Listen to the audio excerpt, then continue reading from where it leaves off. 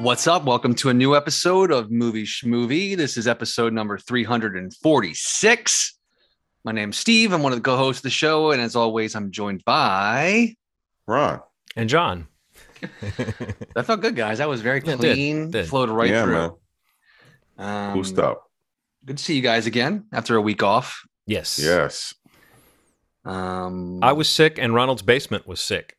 Yeah, I know. Yeah, oh my! What a crazy situation. I'm glad it's resolved. It only took 4 days of like dehumidifiers and air blowers, and my AC leaked. The exhaust from it leaked all over the floor and went under the tiling, which is even worse. I would rather it just have been on the surface. It was crazy because you can get like black mold underneath. So like, I had to like dehumidify. And it was like a lot of money that we had to spend in a really short amount of time. There's a statistic. Most Americans can't handle a $400 emergency. Yeah. That is fucking absolutely right. Right. It's the weirdest thing in the world. It's like... It's an unglamorous way to spend that money, too. You know, it's like whatever you might have been... If you had that money sitting there, you sure as hell weren't planning on doing it, like that. So... Right. If it was like black tar heroin or something like that, I'd be... Right, that's what I mean. Like, let's have a wild weekend. No, let's just have a functional basement. Like, no, not about it. Right. Well, I'm glad you got that taken care of, and I'm glad you're feeling better, John. Yes. Yeah, seriously. And so I mean, just kind of looking ahead to the episode, we're gonna go over some news items, some trailer talk at the top here. We'll talk about this week's my pick for the required viewing, which was Michael Mann's Thief, which we mentioned last episode. And then the back half of the show, we're going to kind of just go over some stuff we've seen over the past 2 weeks since we've had a bit of a gap. And really, none of us have seen any of the newness. John, you mentioned Thor: Love and Thunder in the last episode, but I know Jordan Peele's Nope comes out this week, which I'm very excited to see. Hopefully I'll be able to check that out. Yeah, when this episode comes out, it's out. I'm probably going to see it Friday sometime, but yes, we have not gotten a chance to see it in advance. So, but I can just say that the critical response I've seen, or the Twitter response that I've seen thus far, has me really excited about like not just what this movie might be on the surface level, but once again what Jordan Peele might have working underneath the hood. Is you can just trust that guy to have a concept, and it really sounds like he touches on a lot of things in this. But I feel very unspoiled beyond the trailer and a few sentences I've read, and I want to keep it that way. So same. That's the approach. Yeah, I feel like I don't know if it was you, Ronald, or just one of somebody on our thread mentioned not watching the new trailer, and I didn't, because I feel like it gave away some stuff. I think maybe you mentioned it. So I only saw that first teaser. So I've kind of managed to stay away from, outside of like general reactions, no details about the movie, obviously, but like I haven't even watched the trailer, the main trailer or trailers. Right. Yeah, I want to try to go in as cold as possible because huge fan. We all are. And we were talking on the thread earlier, like this is probably the most anticipated movie maybe of the rest of the year. I don't know. Like there's a couple other coming out that I really want to see, but I feel like his track record and just like how much I've loved and we've loved the last two films, and it's just him in general, right? And what Monkey Paw is doing and all that stuff. Like the cast of this is just everything just looks great. I mean, the feelings of what it is, I have a general idea just from the teaser, but I mean that subject matter even just has me like super excited to see it. So I mean, this is one of the big ones of the year for me, for sure. So I really hope I can see it this weekend or some point before we record next. So maybe we can just chat about it a little bit. But we were going to mention a couple of trailers. The day before we recorded the episode, the Halloween Ends teaser trailer came out. That's a teaser. I mean, I don't know how much more a trailer can tell you about it, but that definitely was such a quick succession of shots. It almost looks like when they run that little 15-second trailer before the trailer, when you watch it on YouTube sometimes, that's kind of what it felt like to me. It was, I feel like a part of me felt disappointed beyond the content of the trailer that like they promoted it as a trailer. I feel like everything that was going on for the past 2 weeks about it coming out, and it was supposed to come out today and it came out yesterday early. And I mean, even that idea was that, like, I don't know, just something felt like, oh, they're releasing it early. Maybe it is something like really special. And, I saw the runtime of it to start. I was like, damn it. It's barely a minute. And like, by the time it gets into anything, it's just kind of like, yeah, this is barely a teaser trailer for me. I mean, I don't know. What did you guys think of it in general? I mean, just basic reaction to it, if any. I think, I kind of like the one that was from Halloween Kills, the one where it's like the moment after the fire happened. Yeah. Yeah, like with the firefighters. No. They kind of did the same thing before. It is weird to see them kind of breaking the tradition of like traditional teasers and traditional trailers. But I mean, it's very apparent to me that something about the person that we see in the trailer, I don't know if it's the person that we've come to know as Michael Myers in the trilogy. I don't like, there's something weird about his behavior. He knows about technology, which is super weird. Like, it's like, this isn't Michael Myers. So I think that's why they're showing as much as they are. I think we have some this seems to be a theme in a lot of movies. The copycat, the person that's trying to be the person. We saw it in the Batman movies. We saw it in a lot of stuff. And I think that this is kind of a commentary on that. But I don't know if this guy is Mikael. See, I didn't get that at all. To me, it seemed like Michael Myers, just because it had the same kind of mask, the same degraded mask as the character from the last movie. And they really seem to be trying to sell us on this idea of this is the final confrontation. But they kind of did that already with the Halloween 2018. So it's hard to know. Yeah. I mean, you might be right, Ronald. If there's a new wrinkle, maybe that's it. But I'm fine with Michael knowing how a disposal works. That doesn't bump me at all, because he's done that kind of thing in other movies already. In fact, in Halloween H2O, he uses a disposal in that one too. So, but what got me was just, there's one little scene. I like the sort of following up the stairs, like the opening of that teaser. I thought was a cool moment, and it feels like it's going to be in the context of a movie. I can see that moment. Like, that's my favorite part about the Halloween movies when they do it right, is when you're kind of following Michael around on his rounds, Yeah. So that feels kind of neat. And there's a little reveal there that I thought was visually done nicely. But yeah, I still feel like, so this time Laurie Strode's fighting back.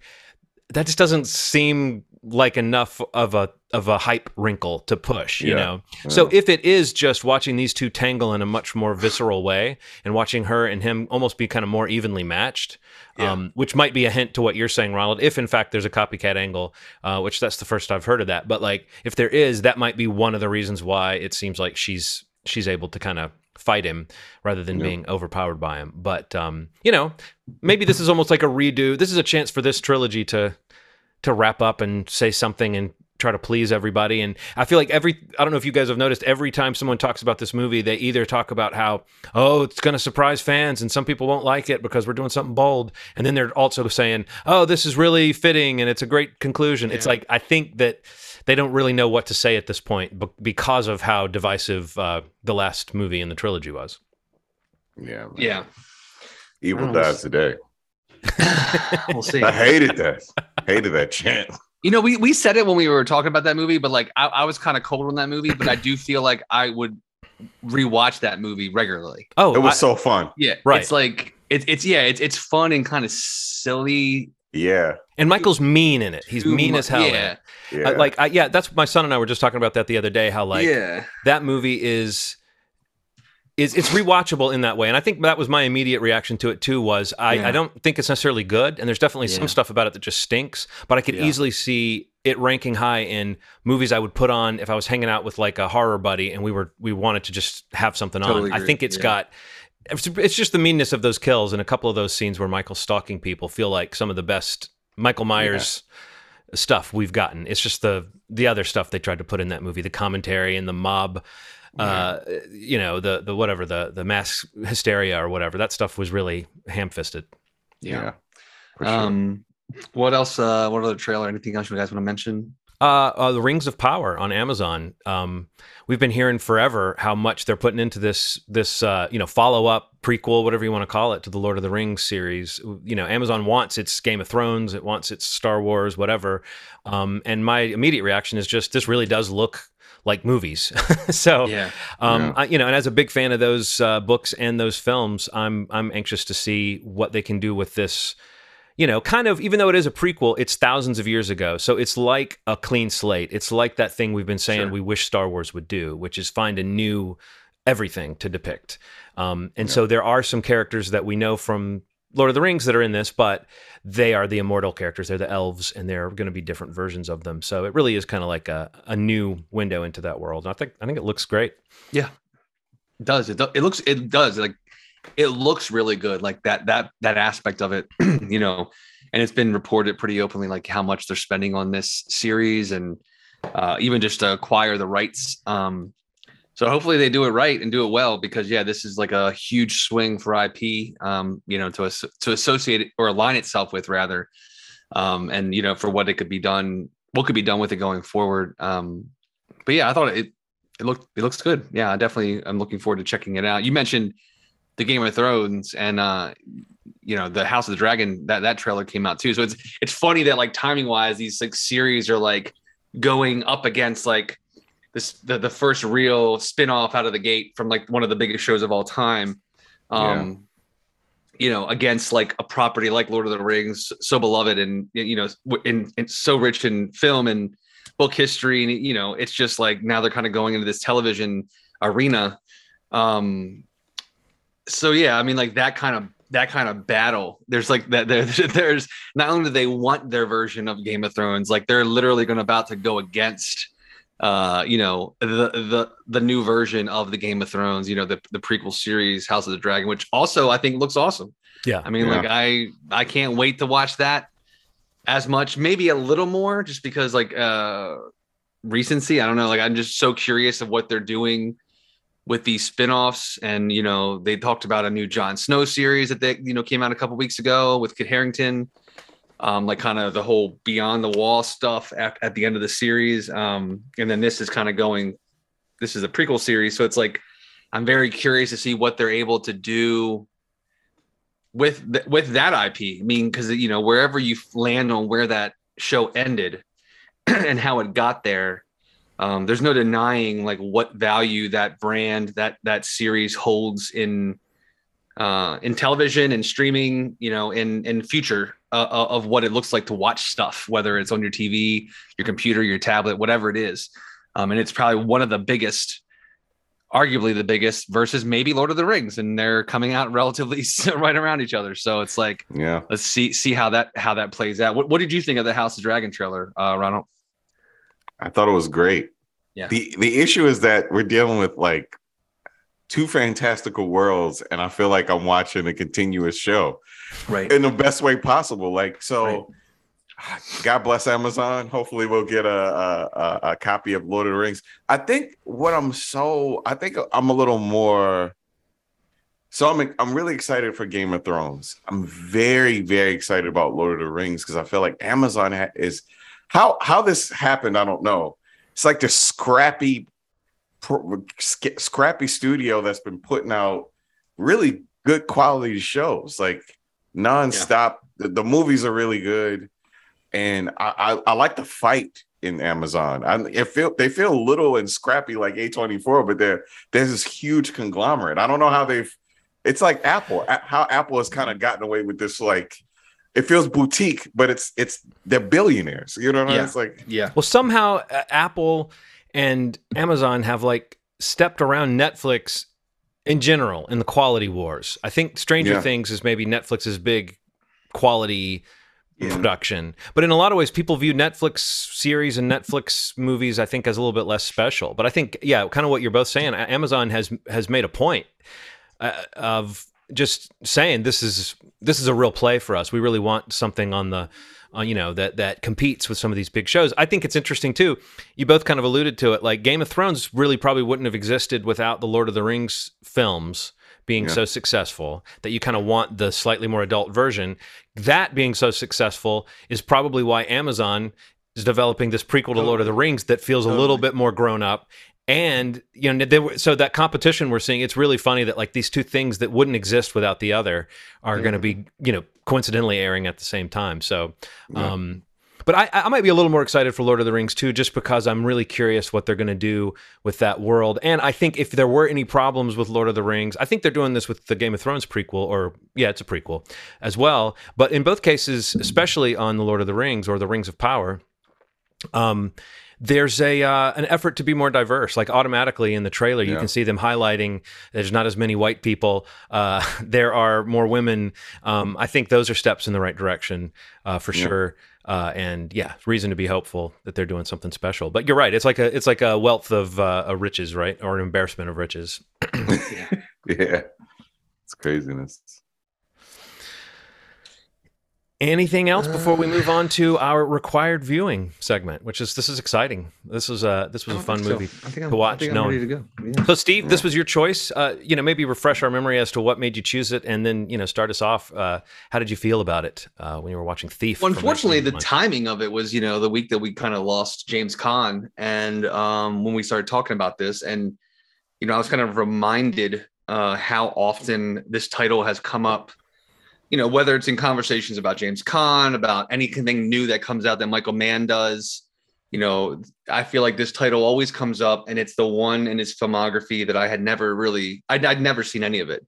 I hadn't even really caught glances of it beyond, some of the re-release like artwork. And, I had read a couple reviews about it over the year. I think Roger Ebert's review always stood out to me, but like, it was always one of those movies. Like we all have that list of movies that like, I have the movie, I just have never sat down to watch it, and I've always intended to, and it's in my watch list. It's just anywhere I manage what I want to watch, like it's in that list somewhere. You know what I mean? So when you were mentioning, this idea, I was kind of going through that list, thinking of the ones like not just that, would be fun to watch, but just like actually accomplish something.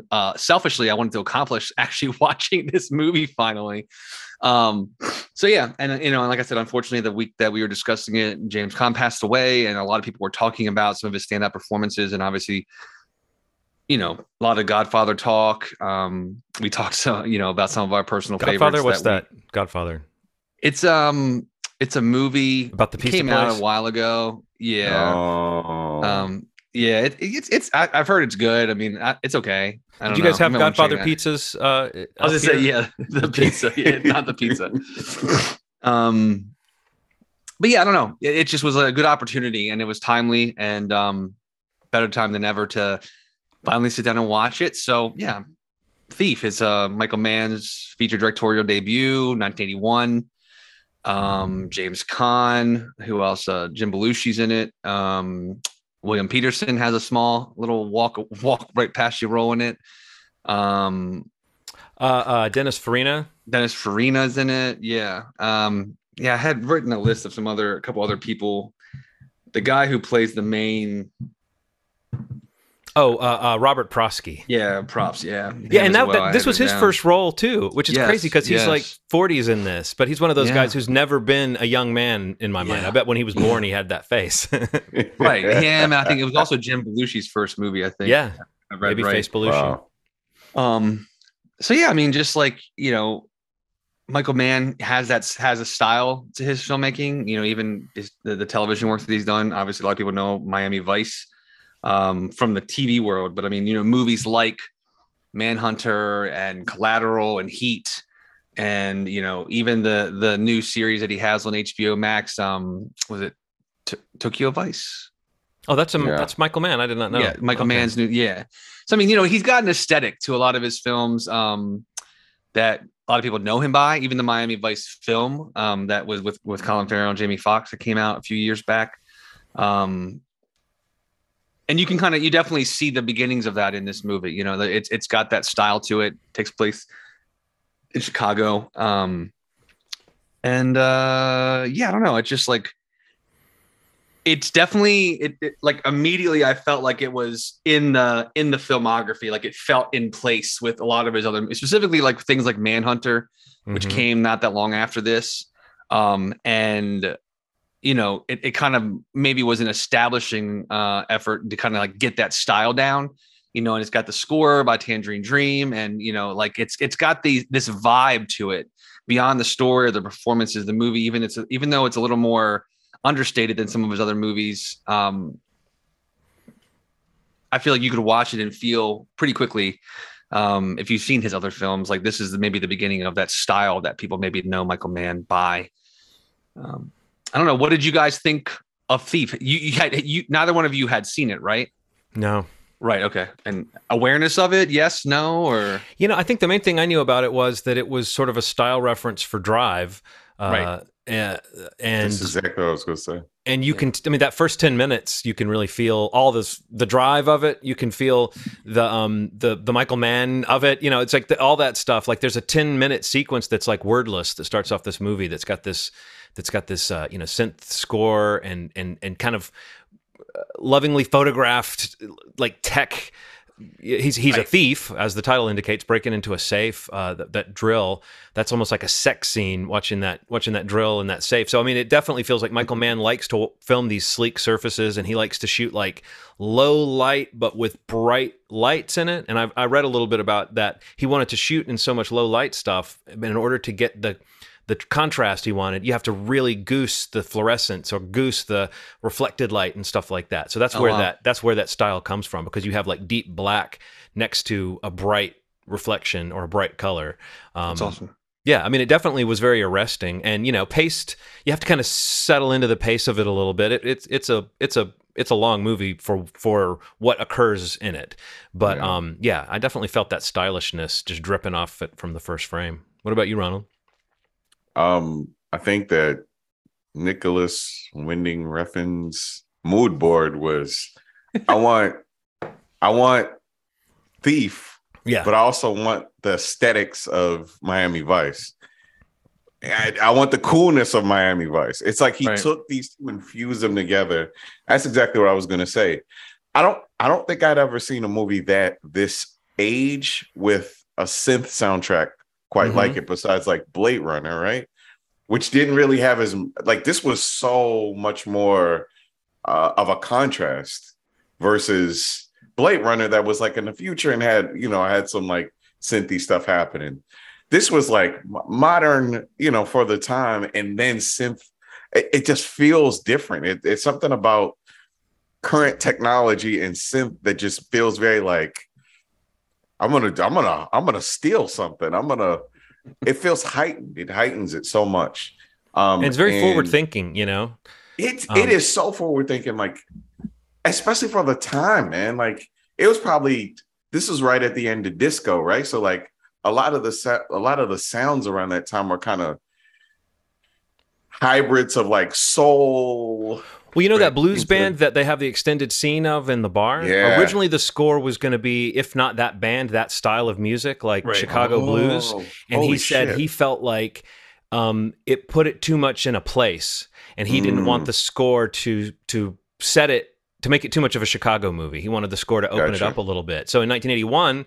synth is coming. I mean, that's it. It's kind of replacing disco, the traditional disco sounds, is that synth sound. What's funny is at the time there was a lot of criticism of this being like a janky score or a cheap score. Yeah, I was reading. You watch it now, and it's like that's one of the most like current feeling things about it is the music. Yeah. Another thing that Nicholas borrowed from is like violence being very like not very heavily edited. It's just the camera stays on the violence. The person gets roughed up. There's no like second angle. It just is in the place that it's at, which kind of makes it feel that much realer. When James Caan's character kind of gets in a jam and, it kind of comes to a head that he's been dealing with things the way he shouldn't deal with things in the eyes of his employer. It becomes very apparent that, he's not going to come out the same way that he came in. Mm-hmm. And I love the way that it felt because all the violence was shot that way. And I'm like, man, this feels so good for some reason. It feels like it didn't even matter what the setting was. It felt so modern in that way. Mm-hmm. I really enjoyed it. James Caan is doing a thing in this movie that I can't really even, it's like hyper masculine, but like not weird. Not, yeah. It's weird. It's like, I love the scene where he's trying to adopt a kid and he just starts spouting out a bunch of slurs. Oh, God. Give me, it's so uncomfortable. Give me a boop. I'm like, oh my God.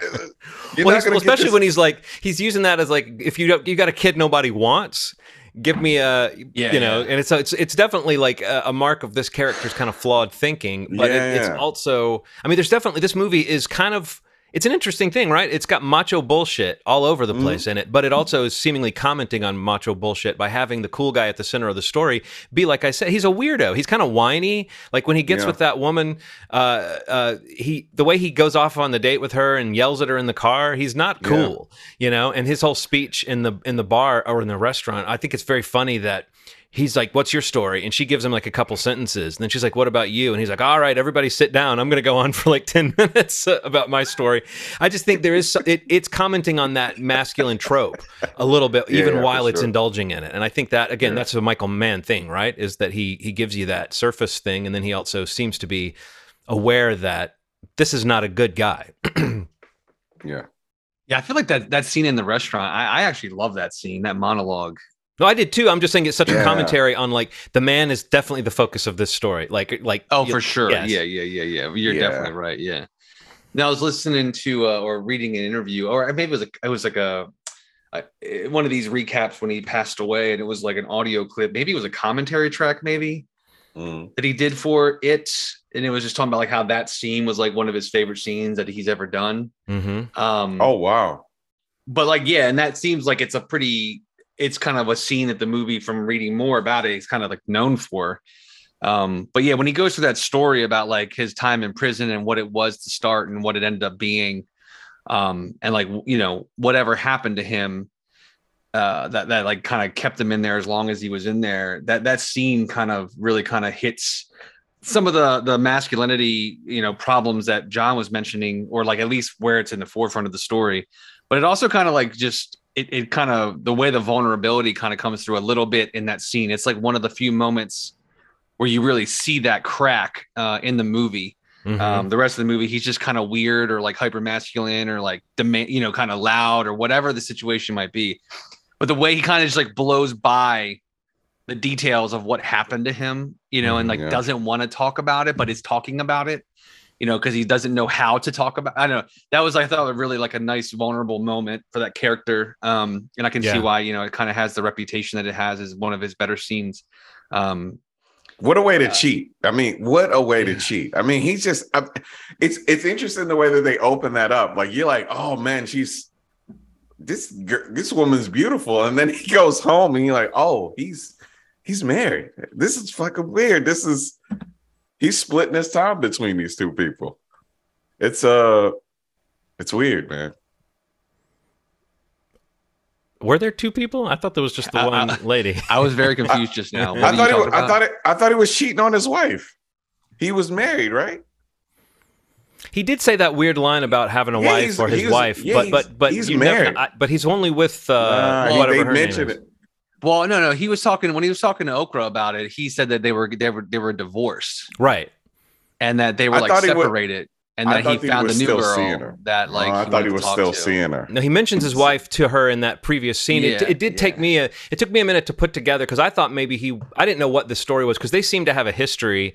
But then they were meeting. He just kind of grabbed her and that weird scene where he grabs her and gets in the car and yells at her. But I didn't think that the woman in the house was the same woman that he was talking to in a restaurant. That's the same woman? It is. Yeah. It's Tuesday Well. Jesus Christ, man. Yeah. One last thing before we move on. Willie Nelson? Yeah. Okra? Okla. Okla? What was it? Oh, it's Okla, which I guess might be short for Oklahoma, but it's an odd name. Yeah. But his name is David, right? David, yeah.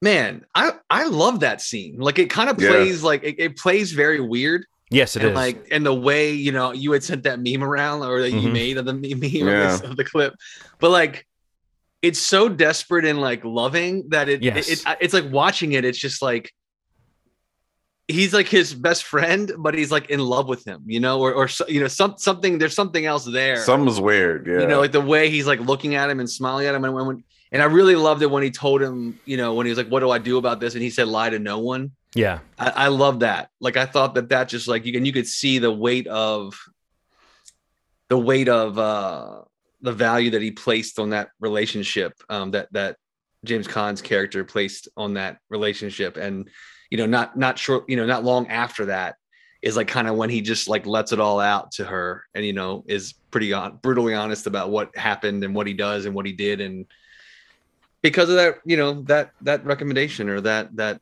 insight that he had to offer, I don't know. I thought that scene was like maybe a little too short, even, or maybe more of that character in the show. I would have liked to see more of Oakley, nice. But I do like the way when he says, "Get me out of here." It's got this. You said like this desperation and this urgency to it. There was one other thing I wanted to mention too, though. Sure. It's like there is. You said vision board earlier. I think it's great that he has a vision board. That this tough guy has this postcard he's made where he has glued a collage of things that matter to him or things that he wants in his life. And it's like, here's your first date with this person that, the way I read that was he's been maybe flirting with this waitress. They've seen each other. Now he's free. He's got time to go grab her and throw her in a car and go, talk to her for, share his life with her in this way. But that like he's basically saying to her, I've chosen you to be my wife. I want to have kids with you. Let's go adopt. I just thought that was, it's a kind of a funny touch. It's another thing that makes this guy so strange to me, that he is this sensitive, raw nerve of a guy who like is super competent in the crime scenes, but then he's just an emotional mess in those other scenes. I thought that was an interesting choice, and again, that seems to be what the movie is really kind of about in a lot of ways. Did you notice that people kept saying "What's to it"? Yeah. There was definitely jargon in this movie, and I think that like Michael Mann is in love with the way criminals talk, and supposedly he like that cop that is in like he's an Italian cop. I forget, Urizzi, I think is his name. He was a real criminal that gave James Caan a lot of information, and then James Caan that gave Michael Mann a lot of information behind the scenes, and then he cast him as a cop in the movie. So little touches like that. Michael Mann likes to use those. He likes to cast people that maybe are non-actors or that you don't expect to see in a movie like this, and it's full of these little odd character parts because of that, and it has that interesting energy. And I guess I had one question for you guys before we move on. What happened to James? I mean, I know Jim Belushi got killed. But what was that he got put into? What was that like tub of like fluid? I didn't really understand any of that. I know that he was like, they put him like in the iron sort of thing, and then they dumped his body. Where was he killed? Like he was shot, right? Like he was shot at the auto dealership. He was shot, but then he was in that. They put his carcass up, and then they dropped him into. I don't really know what that fluid was. Was it the fluid that they use for dry cleaning or something? Is it like the dry cleaning magic? It's like you're just making a mess at your laundry if that's what you're doing, though. I don't know. I couldn't quite tell what we were supposed to make of that. And I was like, did I miss some context of what of what this is? Leo was the guy's name, right? The big heavy. So that was his operation, I guess. But what was that? It was a very showy murder. Like, I felt like he was trying to demonstrate how crazy he could be. Mm-hmm. And he just could have just left his dead body when he shot him. It just doesn't feel like they did a lot to demonstrate, like, business. Weren't they like a plate, a company, like a plating company? Plating, like that's the first guy he goes after. It's like, so was that metal? Yeah, I'm saying like some kind of, it's like liquid metal. Iron ore, like a chemical like bath metal, or something that you use on metal, maybe. Yeah, like some or burying them in like some sort of like getting rid of the body in some sort of foundation of something. You know what I mean? Like a metal base. I don't know. Good question, but I don't know. This I'm glad we finally watched this. I really like the movie. I'd recommend it if anybody out there hasn't seen it or didn't watch along with us for this recommendation. But now I feel good that I've actually like now seen all of his movies. So it's like I'm a completionist of that sort. So thanks for watching with me, guys. And John, you're the next one, right? Yes. Have you thought about this? I have thought about it, and there's a bit of a theme going. There were lots of options that we could have gone with, because it could be anything. But I was thinking about this Godfather movie that we were talking about, that so many people seem to be talking about. I don't know. I really don't know anything about it. No, but Godfather, obviously one of the greatest films of all time, and it's odd to have a classic film like that has a sequel. Even I think when it came out, it was kind of odd sequels, you just don't think of that for movies of like Godfather's stature. And then I started thinking like, okay, what's another like classic movie that had a sequel that maybe you wouldn't expect to have one? And then I thought of one that I've never watched, but that I've always heard enough about to be very curious about it. So for next week's required viewing, we're going to watch Psycho 2. Okay, let's do it. Oh, man. Written by Tom Holland, who was the guy who wrote and directed Child's Play a few years later. And, you know, this is one of those movies where when you look at the reviews for it, it's like split down the middle. Some people really seem to say this is an interesting way to follow up a movie like Psycho that's, you know, it's 20 years or so after the original, but it also it's a little bit in the slasher mold. You know, it came out in the early 80s when that was the tone of horror you were getting. So it'll be kind of interesting to see how they brought Norman Bates into the slasher era. So Psycho 2, required viewing for next week. Okay. I'm a fan. That's exciting. Oh, okay. So you've seen it. All right, cool. Yeah, I've seen it. I haven't seen it in a long time. So I'm okay. I remember liking it. Like I'm talking, a long time ago. Watched that. And I feel like I do remember liking it. So I'm that'll be fun to rewatch. It's the year of my birth, so I'm really excited about it. Oh, cool.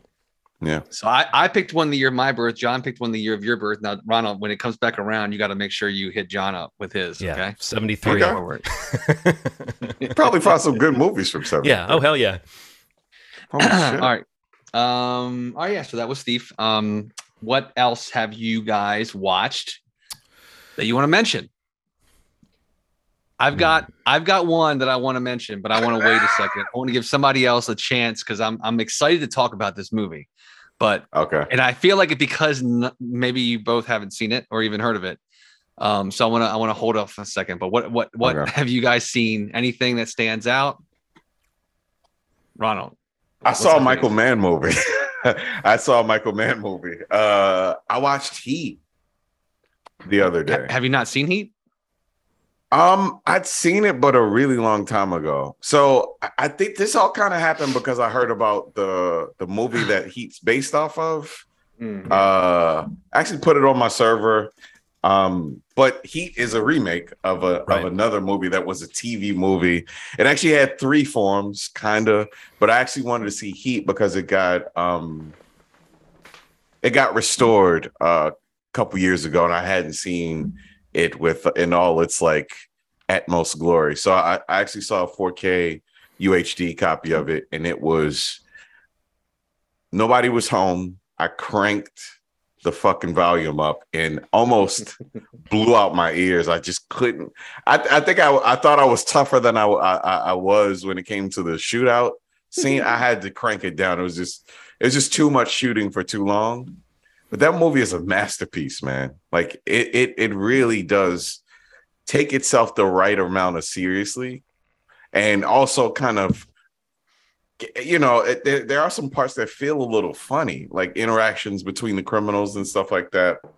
But seeing what ultimately becomes the showdown, the showdown in the last act is one of the most entertaining things I've ever seen in my life. And you know, it doesn't feel the same when you watch something when you're a teenager or in your 20s versus watching something in your 30s and 40s and 50s. You know, context changes so much because you value different things, right? Because I remember watching Heat when I was younger and being like, man, I would do this. And now it's just I'm like, I would never do that. But yeah, it's a fun ride. And if you haven't seen it, you know, these movies, you think that you've seen a movie before, and then you see them upgraded, you see them restored, you see the color palette the way it was supposed to be shown, the sound in the way that it was originally presented, and then it just changes the experience so much. So if you haven't seen Heat in a while, I'd suggest maybe renting it from the library or getting a 4K UHD copy, watching it at home. Golly, it makes a difference. Yeah, I'd be curious to watch it like that. Heat's an all-timer for me too. It's so good. It's definitely I would agree. It's probably maybe his masterpiece. I don't know, It is, man. But what else would be in contention if we were thinking about it? Like if it's, I mean, Heat. Michael Mann wise? Yeah, I'm trying to think of if there. I mean, Manhunter. I rate Manhunter pretty highly.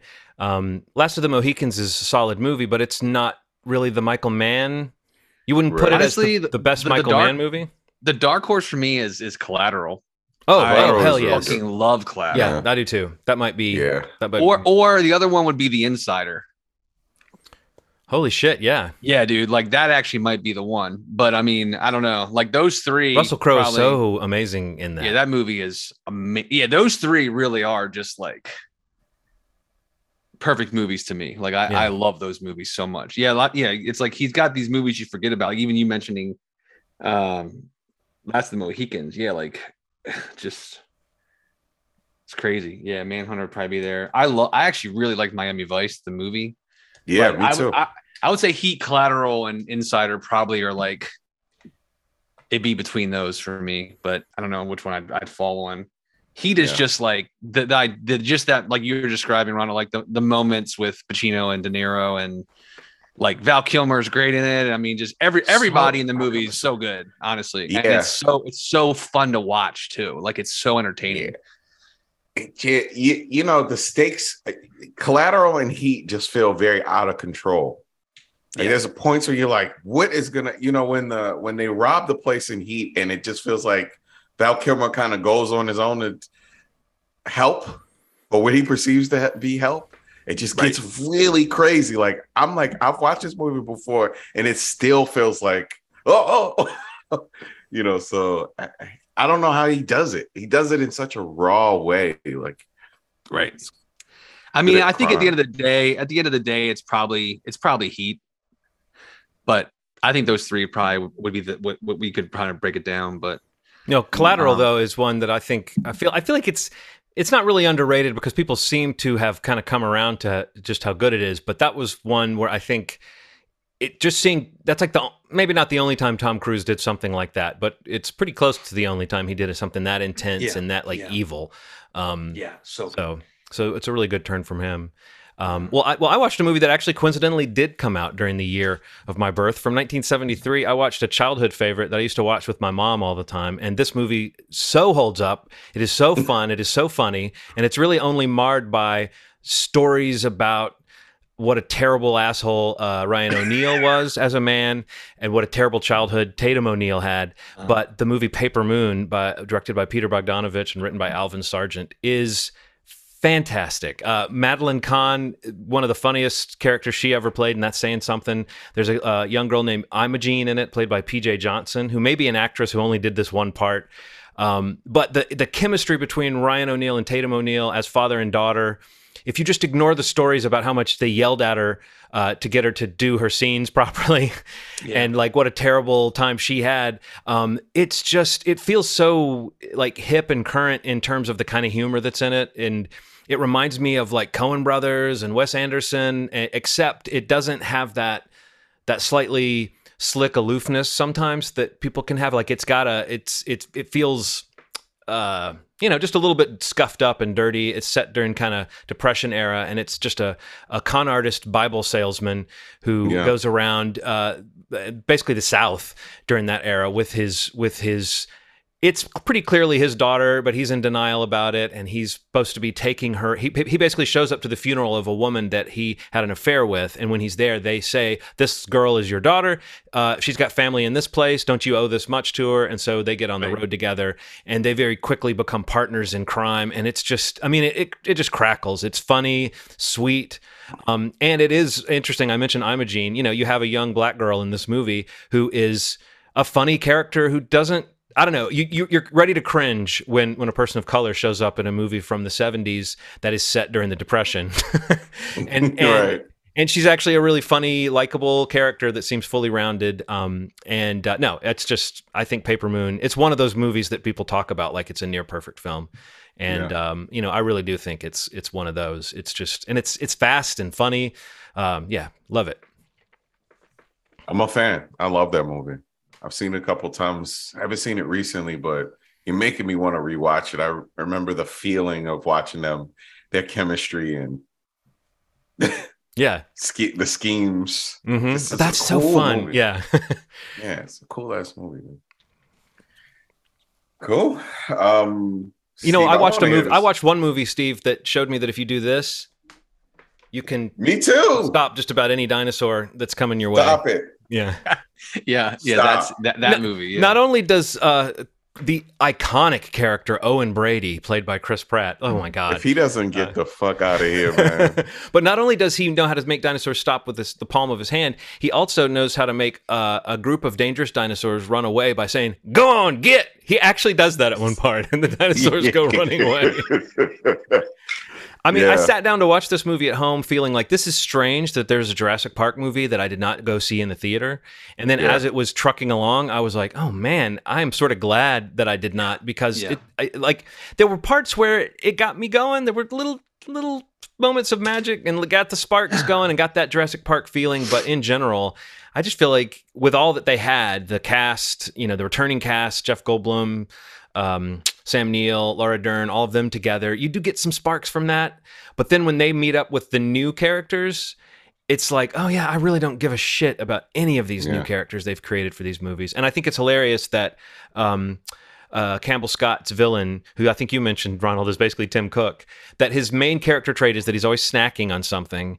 And I also thought, did he just take this role? He's like taking a job that Mark Rylance was supposed to get. This feels like a Mark Rylance performance. Maybe it's basically what he played in... in... Is that Don't Look Up? Yeah. Yeah. But so yeah, Tim Cook has taken some shots. Basically, whenever someone wants to depict a certain kind of megalomaniacal corporate evil, he's the prototype right now. The kind of whatever you want to call that, tech philosopher style of CEO. But yeah, this movie just didn't. I don't know. When it got to the end, I was like, okay, all right, I'm done with Jurassic Park now. But I think that's what. I think that works somehow. Like, I think that people still want to see a serviceable bug movie. It's a bug movie. It's a locust movie. Bug movie. I'm like, what the fuck is this, man? Yeah. I thought it just took up too much of the story. This script is abysmal, by the way. Like, it is 3 stories put into one, and it just doesn't feel good. None of them feel good enough except for the original cast for this to be like a thing. And they kind of tried to make an A, B, and C story and jam them together, and then cloning and what? Yeah. It just gets muddy.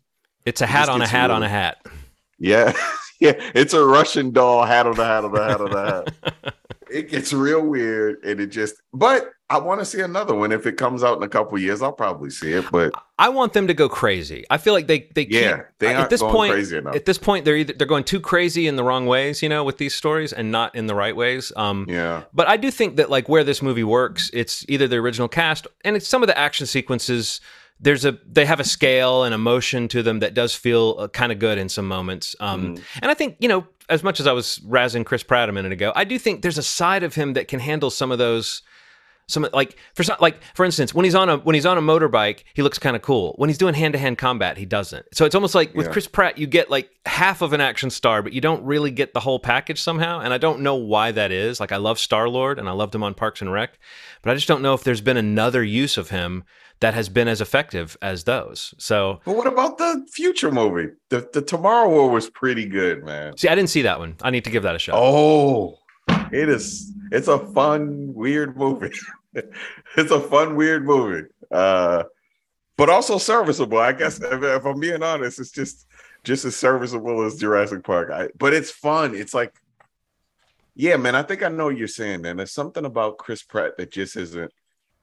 I think they moved him up to the pros too fast. You know what I mean? You hear those stories. Too much too soon. Yeah. You hear about those like high school prodigies. And you're like, man, he's gonna go to the Orioles, and you never hear about him ever again. Yeah. I just feel like Chris Pratt didn't give himself enough. Like, he should have had the presence of mind. And I know it has to do with like, if somebody offers you something, you hear these stories about really big stars that are like, I don't think I have the thing that you need for this movie. I don't know if he has that discerning taste about things yet. Right. And I know that sounds weird, and I'm not trying to insult him. I just think that like he's all right. He needs to get back to what makes him special, you know. And I feel like he just is like, I'm big and I'm strong. I could be in this movie. And I don't know. He's losing me. I liked him in Thor: Love and Thunder, but again, that's Star-Lord as written by Taika Waititi with advice from James Gunn. So that's about in the wheelhouse of Chris Pratt as you can get.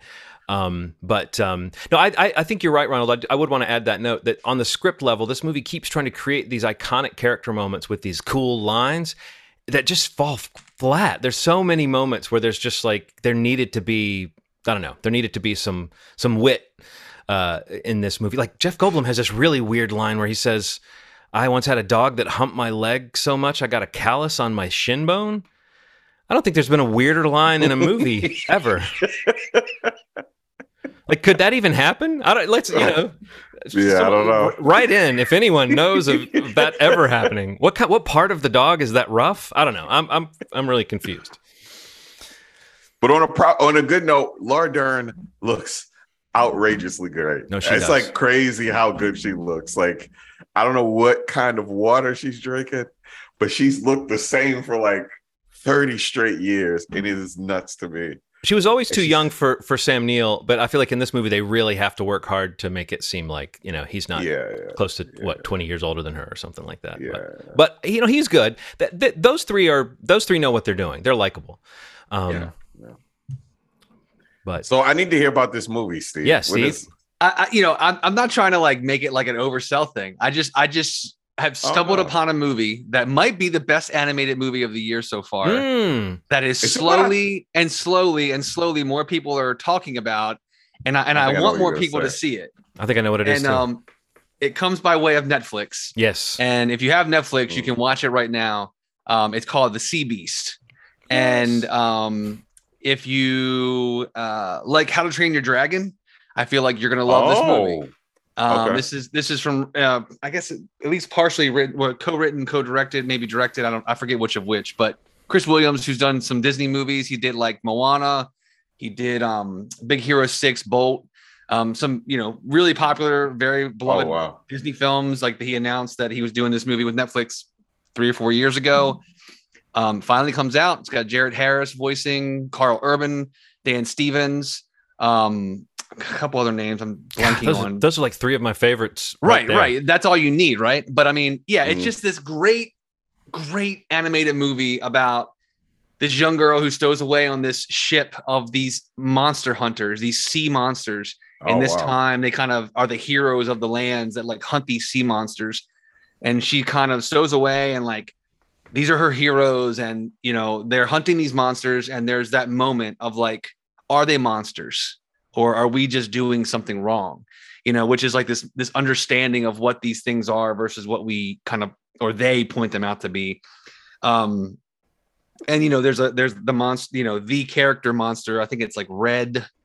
I think she calls it Red. It's on the poster. It's on the key art on Netflix. You would see it. Just a gorgeous creature in an animated film. Where the story goes in terms of Carl Urban's character and the young girl, like kind of the change of heart, the learning, just this journey that they go on together. It's really funny. It's got some beautiful animation. The story is great. And it just really kind of hits in the feels a bit, just kind of like How to Train Your Dragon did. It feels very similar to that in some ways, but original in others, like with this mythology and,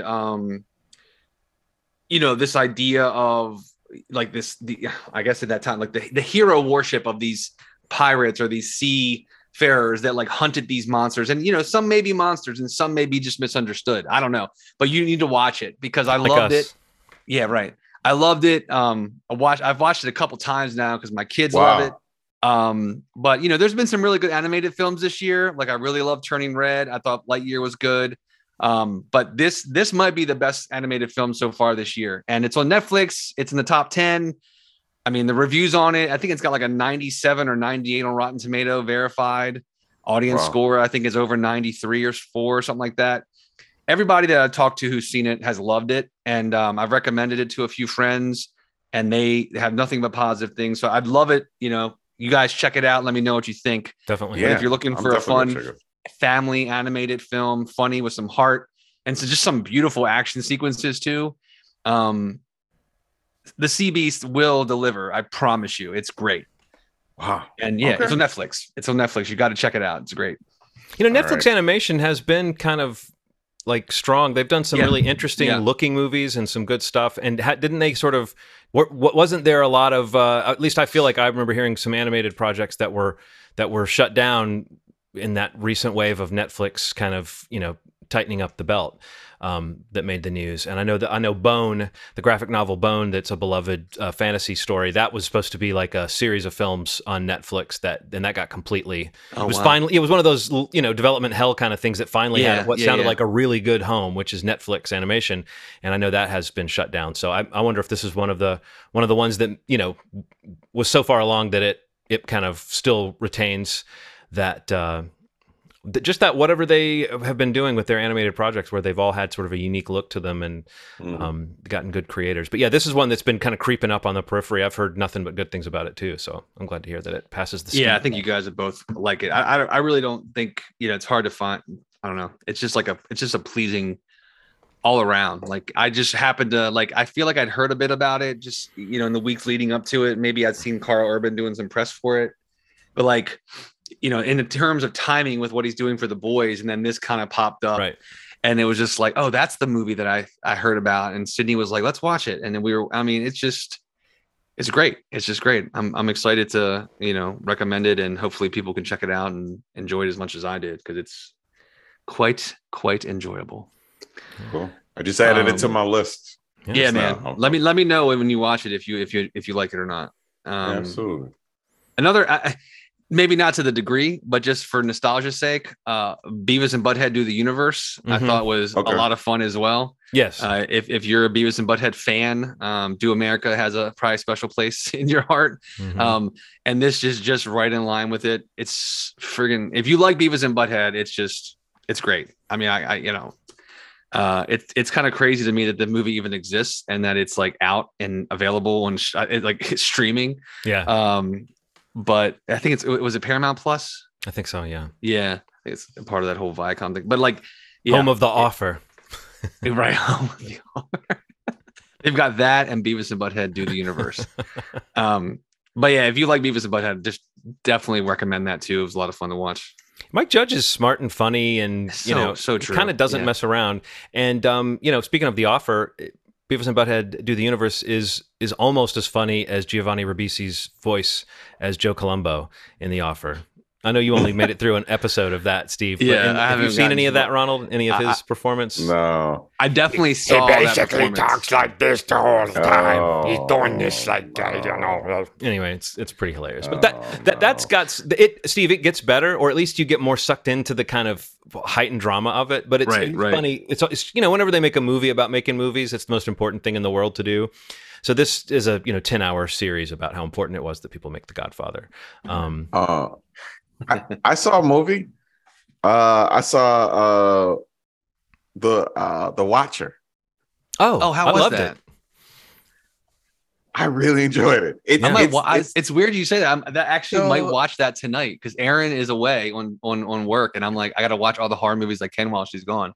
So Micah Monroe has gone from like The Guest, It Follows, and then this movie. Like there's something about this woman. She likes to be in movies where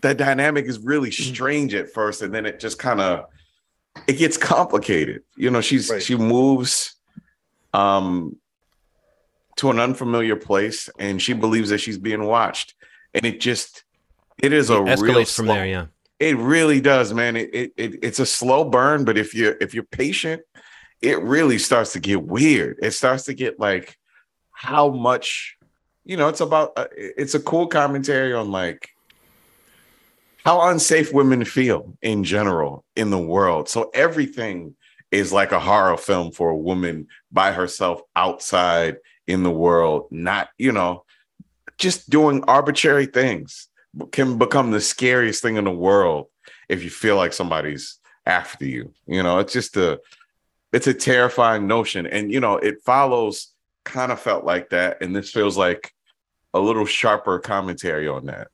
And it's worth checking out. It's up there, man. It's up there for me this year. Yeah, I mentioned it a couple of weeks ago, and you said you wanted to see it, Ronald. I'm glad you finally caught it. But like, I would totally agree. And I watched it the same kind of batch of movies that I was watching Men. And so it's like, and that movie too plays around with that idea, as I'm just repeating myself now, but with that idea of like, what does it mean to be a woman and be alone? Are you safer if you're alone, or are you safer if there's a man around?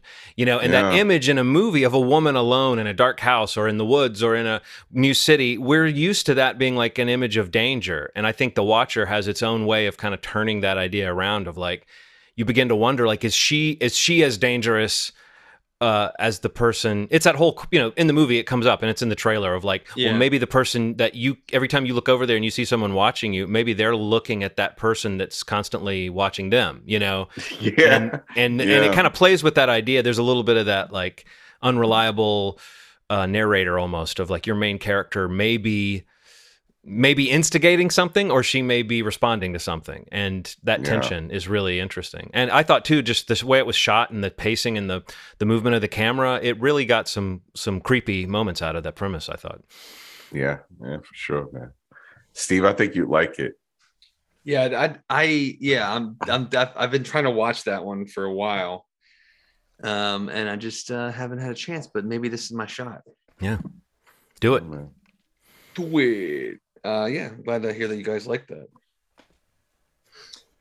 I think that's it. I don't have anything else to really get into. I'm still trying to finish part 2 of Ozark, of the final season. I'm like still stepping through it. That's my other priority to get that done this week. But yeah, I haven't really watched a whole lot else this week. All right, cool. Well, that'll wrap it up. So required viewing? Required viewing, yes. It's not recommended. Next week. That's weak ass shit. Yeah, that's optional. Required. Yeah. Okay. So Psycho 2 for next week if you want to play along, watch along, hang out, talk about it. We'll do that next week, and that'll be interesting, I'm sure. And hopefully we can talk about Nope as well. Yeah, that would be good. That's a nice little pairing, I guess. Yeah. Mm-hmm. I'm gonna try so hard to see that movie. Yeah. I'm curious to see how well it does box office this weekend. Me too. It could be huge. Tracking is all over the place. So much hype.